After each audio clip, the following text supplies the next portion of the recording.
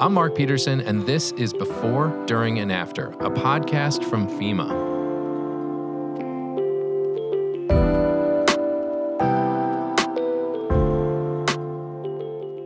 Over the summer, FEMA rolled out some important updates to our mobile app in English and Spanish to give users a more personalized experience. And most importantly, as we begin National Preparedness Month, help them take charge of disasters.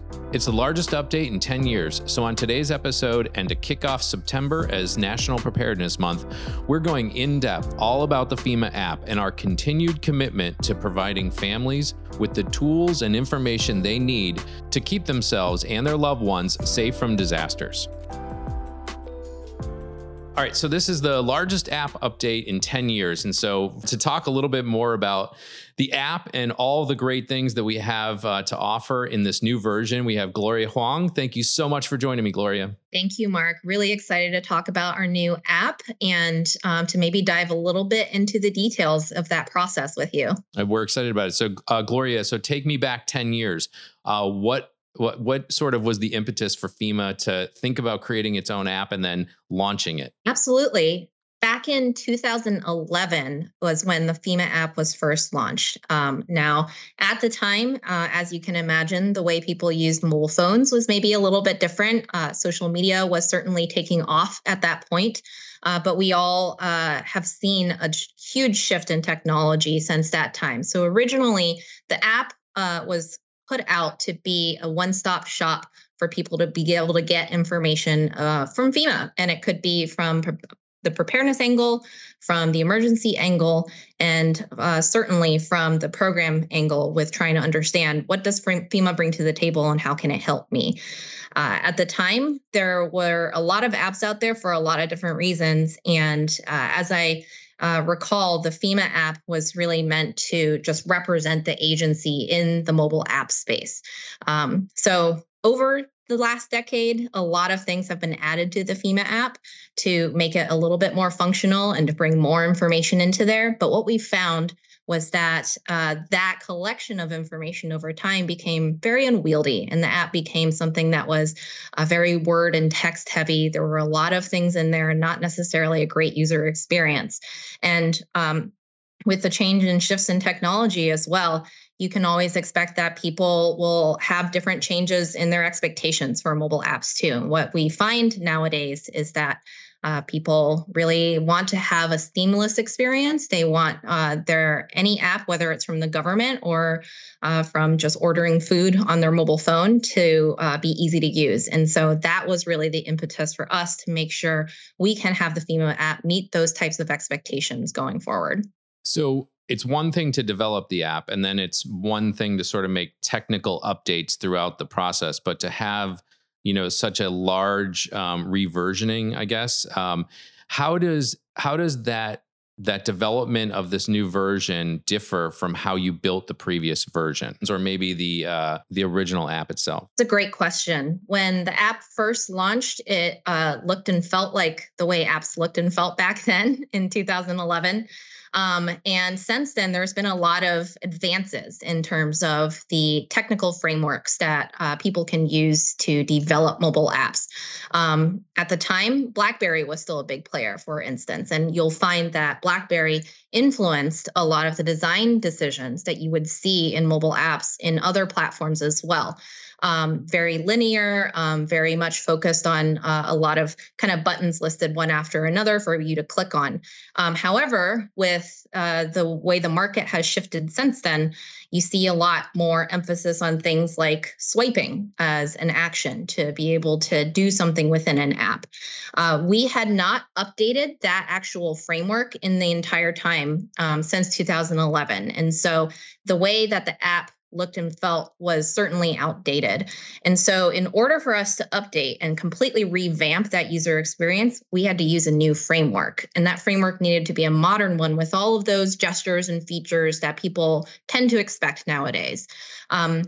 So we started out by first choosing that new framework. And then our developers were able to really dig into it, working with our designers to make sure that we could adapt that framework with, the colors and the branding that people also expect nowadays from FEMA services as well. And so there is that big development lift of basically choosing a brand new framework and being able to provide the most popular features in the FEMA app within that new framework. We had to rebuild everything on that regard. And also with that new technology comes with it a brand new sort of approach to looking at the IT security side of it.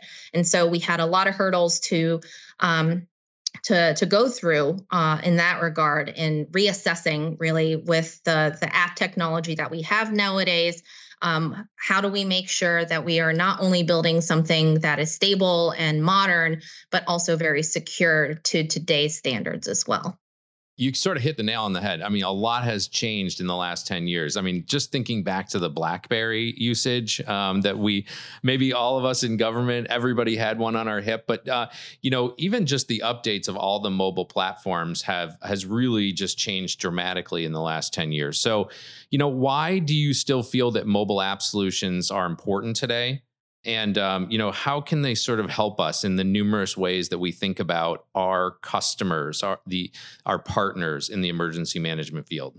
Well, everyone has some sort of mobile phone for the most part today. There are certainly a lot of communities still where that's not. Mobile phones are still growing in terms of penetration and the number of people using it. But if you look at the data, you see that by and large, everyone has access to the internet through mobile phones. And in fact, in a lot of cases, in underserved communities, even a phone is more readily available than a laptop computer or a desktop computer, right?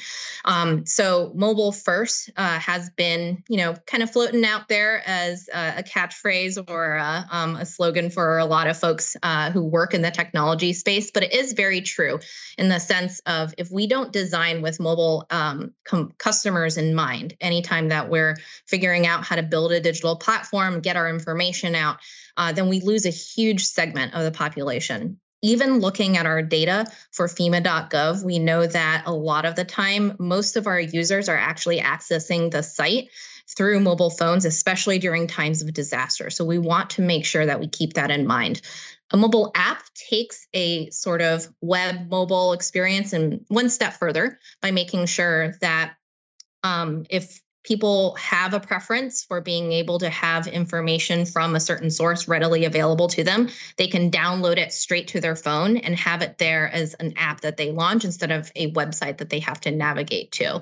And there is quite a market out there for mobile apps. It only grows every single day. And we have found that if you look at the diversity of options available to people, whether it's for weather alerts or emergency information, that marketplace is only growing on the Google App Store or Apple App Store, for instance. So it is very important for us. It's important for us as the agency to be able to reach people who we are helping through that space, if that is their preference. It certainly doesn't supplant all of the other communication platforms that we use to get our information out. People should have the option to choose how they wish to get information from FEMA. And we want to make sure that if people like to use their mobile phones, want to be prepared using their mobile phone, that the FEMA app is a great option for them. Yeah. So if the average listener today is anything like me, they are very reliant on their mobile phone. And in fact, if faced with a disaster, if I were to play that out in my own mind, I certainly think that my phone might be one of the first things that I grab.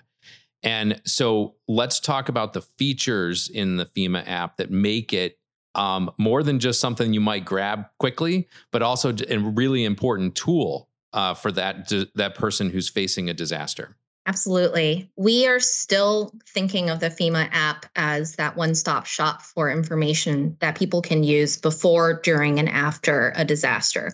What we did with this redesign was refocus our efforts on really what are the essential pieces of information and tools and resources that someone might need in those moments. Make sure that we're cutting out some of the clutter, making sure that it's really targeted at what their needs really will be in each phase, and making sure that the app delivers that right up in one central place for them.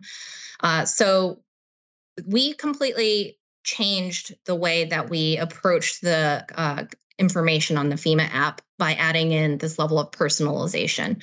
The first thing that you see when you launch the new FEMA app will be your name. If you choose to add it as you are onboarding to the app, you'll see your location. If you add your main location, we'll be able to tell you and put right front and center all of the emergency alerts relevant to that location, and also information that is relevant to that location from our news and from the local disasters as well.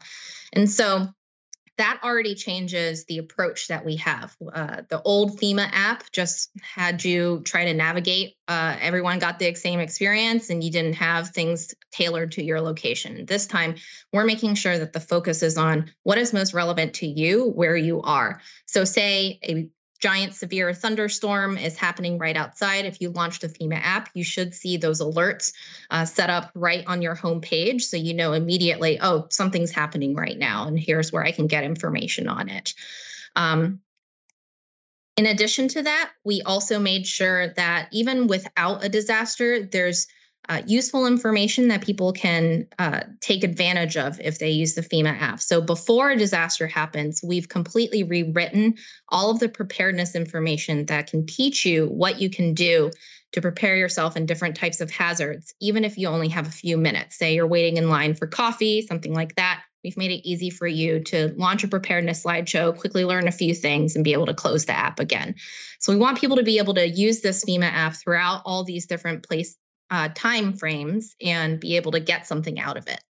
So Gloria, just in terms of all those features, that's something like maybe once you're into the app, you can take advantage of all these features. But one of the things that you always have to make a choice about when you download a new app is notifications, whether you want to allow them or not allow them.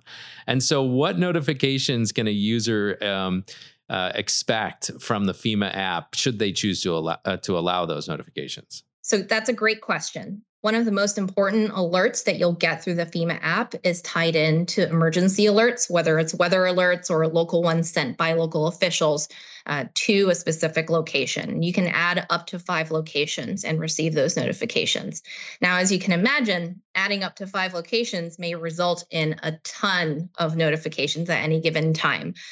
What we have also made available is a lot of configuration options so that once you add a location, you can go in and say, I'm interested in these types of disasters or this level of notification, so that you can control how frequently you may get pinged. Now, in an emergency situation where there is something really threatening in your area that you need to know about, you can imagine that there's going to be a lot of notifications pinging your phone. But that is exactly the point of this app feature, to be able to make sure that when there is a dire situation, you're getting pinged about it and you know exactly what the latest information is, and it's delivered straight to your phone. I, for example, have a smartwatch as well. And so my FEMA app notifications go to my phone and I'm able to tell, oh, there's a severe thunderstorm warning. I should make sure that I'm planning for that. So that's one of the key functions. And actually, we found through looking at our analytics that was the most used feature in the previous FEMA app as well. So we wanted to make sure to preserve that.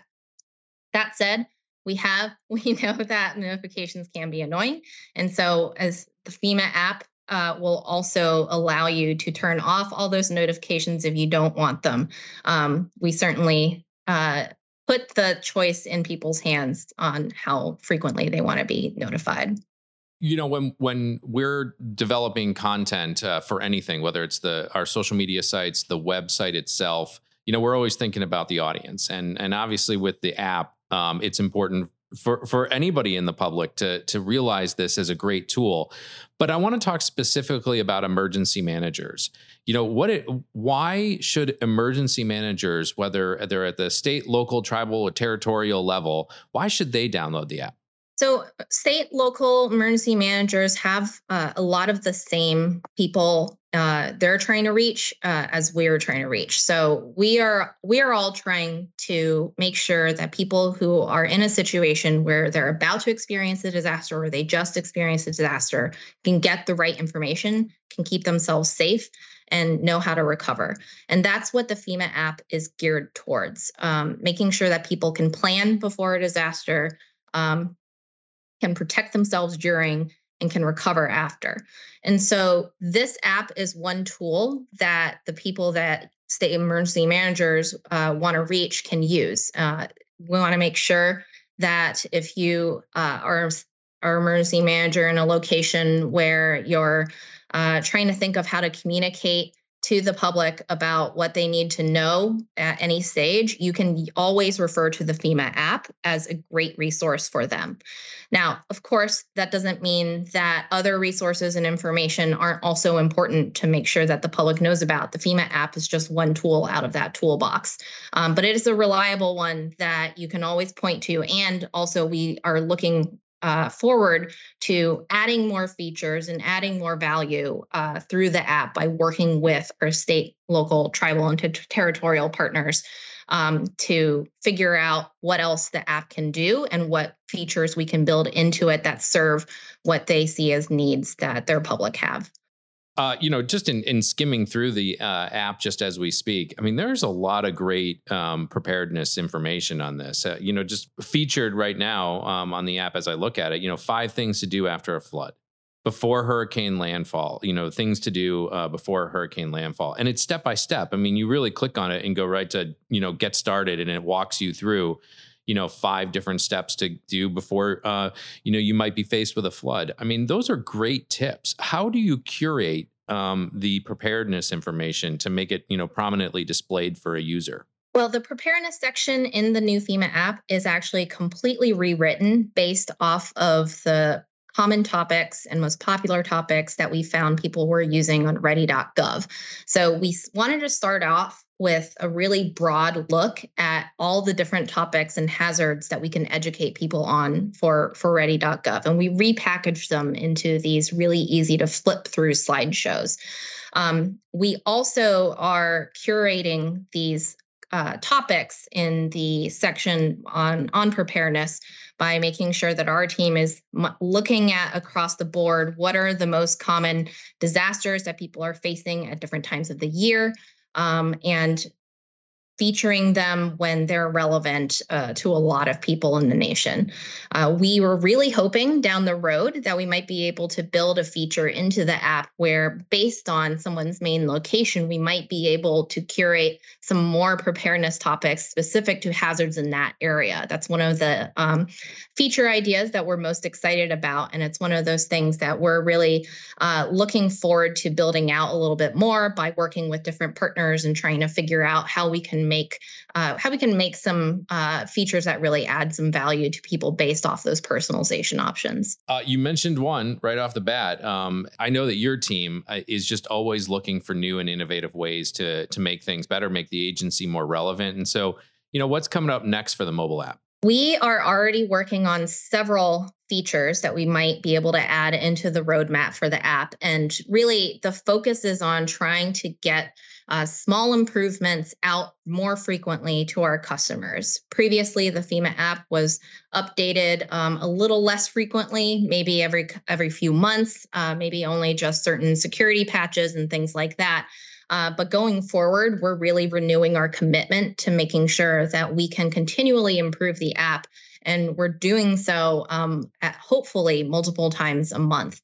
And so some of the big features that we're working towards in bigger releases down the road, one is more accessibility. So trying to make sure that we have dark mode and high contrast mode enabled within the app, so that if that helps people be able to better use the app, we want to make sure that's available to them. We're also working on a no internet state for the app, where even if you don't have an internet connection at that time, which we know a lot of disaster survivors will face, we can still give them the most relevant information and have it preloaded in the app, so they don't need that internet connection to get some help and be able to know what to do. We are also taking a really close look at what we can do to build out that preparedness library, add in stuff that's not just about what to do as a disaster is happening or to, plan your emergency kit and evacuation routes, but also add in ways that you can mitigate damage, knowing your risk about certain disasters in your area. And then on top of that, like I mentioned earlier, adding a personalization element. So out of all the preparedness information, being able to have people immediately know what's most relevant to them based off of the hazards that are in their location as well. What's your personal favorite feature of the app? My personal favorite is definitely the home screen, actually. I know it seems a little basic, but it was a huge shift for us to have a home screen that is very friendly in terms of a feeling what you get when you open the app. We wanted to shift it from get people feeling overwhelmed to feeling relaxed and comfortable when they open the app. And so I think you'll notice that we've completely changed the look and feel to try to give people that feeling. And also, I think it inspires a sense of trust, hopefully. So when people are going through the worst moments of their lives, they can open up the FEMA app, and instead of us stressing them out more, we're actually helping them feel in control and prepared. Great. And I know that you and your team are definitely always willing to take feedback. And so, if I'm an emergency manager and I find this tool useful, or maybe have some frustrations that maybe could suggest some improvements, how do they get in touch with you all? It's a great question. I know that we are talking every single day almost with all of our colleagues in each FEMA region to make sure that we're aware of feedback that they're hearing from any of their partners. There's always that avenue to share your input, but you can also reach us directly at FEMA-app@fema.dhs.gov. And we take in a lot of feedback, not just from our partners and from our colleagues, but also from members of the public who use the app in that inbox. We sort through it. We try to make sure that we're recognizing trends where a lot of people are suggesting a certain type of feature, and we take that into account while we're planning for the future FEMA app developments. Thanks for listening to this episode of Before, During, and After, a podcast from FEMA. If you'd like to learn more about this episode or other topics, or have ideas for future episodes, visit us at fema.gov/podcast.